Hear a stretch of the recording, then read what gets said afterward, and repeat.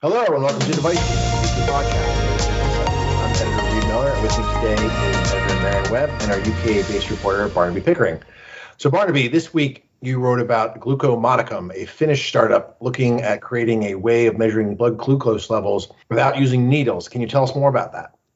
Sure. So Gluco-Modicum is a spin-off from Helsinki University, founded in 2018.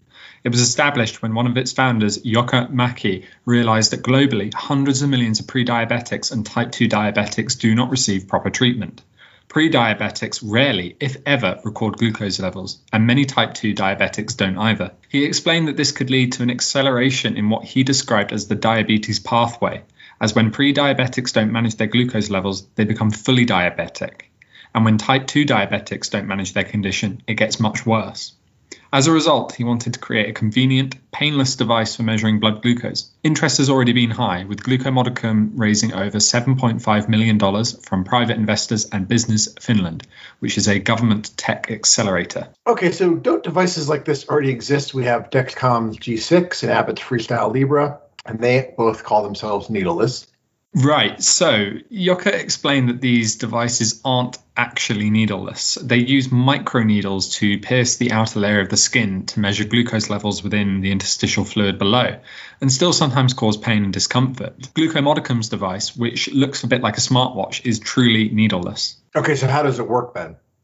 So the device relies on the physical phenomenon of magnetohydrodynamics.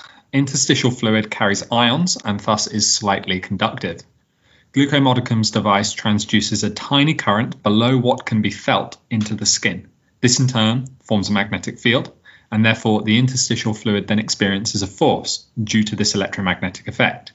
This force then draws it out of the skin where it is absorbed onto a sensor. By relating the concentration of glucose in interstitial fluid to what it would be in the blood, a blood glucose concentration can be inferred. Jukka was keen to point out that it's not as precise as current methods, and the device is instead intended to serve as an in-between for pre-diabetics and type 2 diabetics who do not currently measure their glucose levels. If Gluco-Modicum's device improves to match the accuracy of the G6 and Libre devices, it would be highly disruptive to the market, as both Abbott and Dexcom rely on continuous disposable revenues. Well, thanks for that, Barnaby. Okay, so Marion, this week you published your first in-depth market intelligence story as part of a series you're going to do on the future of surgery. So what can you tell us about part one? Yes, Reed. So, the pandemic has transformed so many aspects of healthcare and the healthcare industry overall. As we've seen with the lockdown during the pandemic, many hospitals put non-elective surgeries on hold to make room for COVID patients and to avoid the risk of spreading the virus and to save PPE and so forth. So during the height of the pandemic and still today, that also meant that expert surgeons who used to travel often to other continents or countries to teach other surgeons key procedures, or medical device specialists who often guide surgeons during surgeries on how to implant a device, and this is just an example, or teach them a new technique, they were all of a sudden no longer able to be physically in the OR. Well, there are companies that have developed remote technologies that allow for virtual collaborations during live surgeries. And several of these companies have seen demand for the technologies literally skyrocket since the pandemic started. So in my story, I've highlighted 3 companies to learn more about their technologies and how they've been impacted by the pandemic. All right, well, that's very interesting. So what can you tell us about the companies you've covered? So the 3 companies are Avail Med Systems, Proximie, and Explorer Surgical. And they're all startups that have been able to raise capital from investors to further develop their technologies. They're all obviously different. Avail developed an integrated system that's comprised of a portable console that's placed in the operating suite, a portal that enables the network connectivity, and an app that allows the remote expert to join the surgery live. Picture a medical device representative sitting in his or her car and then literally dialing in from a touchpad or a laptop or using a desktop to join the actual procedure. And that representative is also able to control the console's cameras and surgical imaging views and to help guide the surgery. Okay, well, that's pretty remarkable. So how does Proximie and Explorer Surgical's technology work? Both of these companies developed software to make that remote collaboration happen.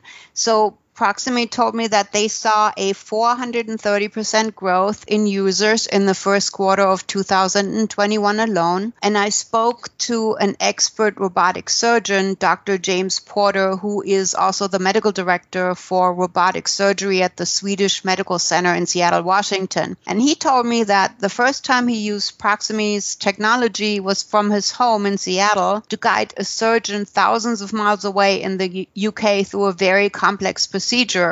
Initially, the idea was for the two surgeons to meet and operate live in the operating room, but because of COVID, there were travel restrictions and they just collaborated remotely. The surgery was ultimately a success, and Dr. Porter now uses Proximie to teach other surgeons at his institution, the Swedish Medical Center in Seattle, how to do robotic surgery. And he also believes that remote proctoring will continue to play an important role beyond the pandemic. The third company, Chicago-based Explorer Surgical, they also market a software platform for case support during surgery, and they market their platform exclusively to medtech companies. The CEO, Jennifer Fried, also told me that she sees herself as part of a fundamental change of how medtech companies do things in the future, but she stressed that the technology is not designed to replace the medtech representative, but rather to enhance their capabilities. Okay, well, that's very interesting. And so for the second part of this series, you're going to be taking a look at tech companies that are developing augmented reality, virtual reality, and other technologies that will be part of the OR in the future. So we'll look forward to that very soon. Okay, so you can read Barnaby's profile of Glucomonicon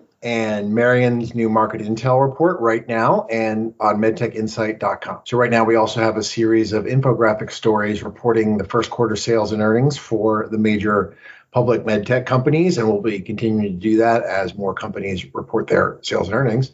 We have a lot of news coming from Europe right now related to the implementation of new medical device regulations there, and a lot of FDA recall news. You can follow us on Twitter at medtech_insight. I'm at medtechreed with 2 E's. Marion is at medtechmarion, Marion, and Barnaby is at medtechbarnaby. Thanks, guys.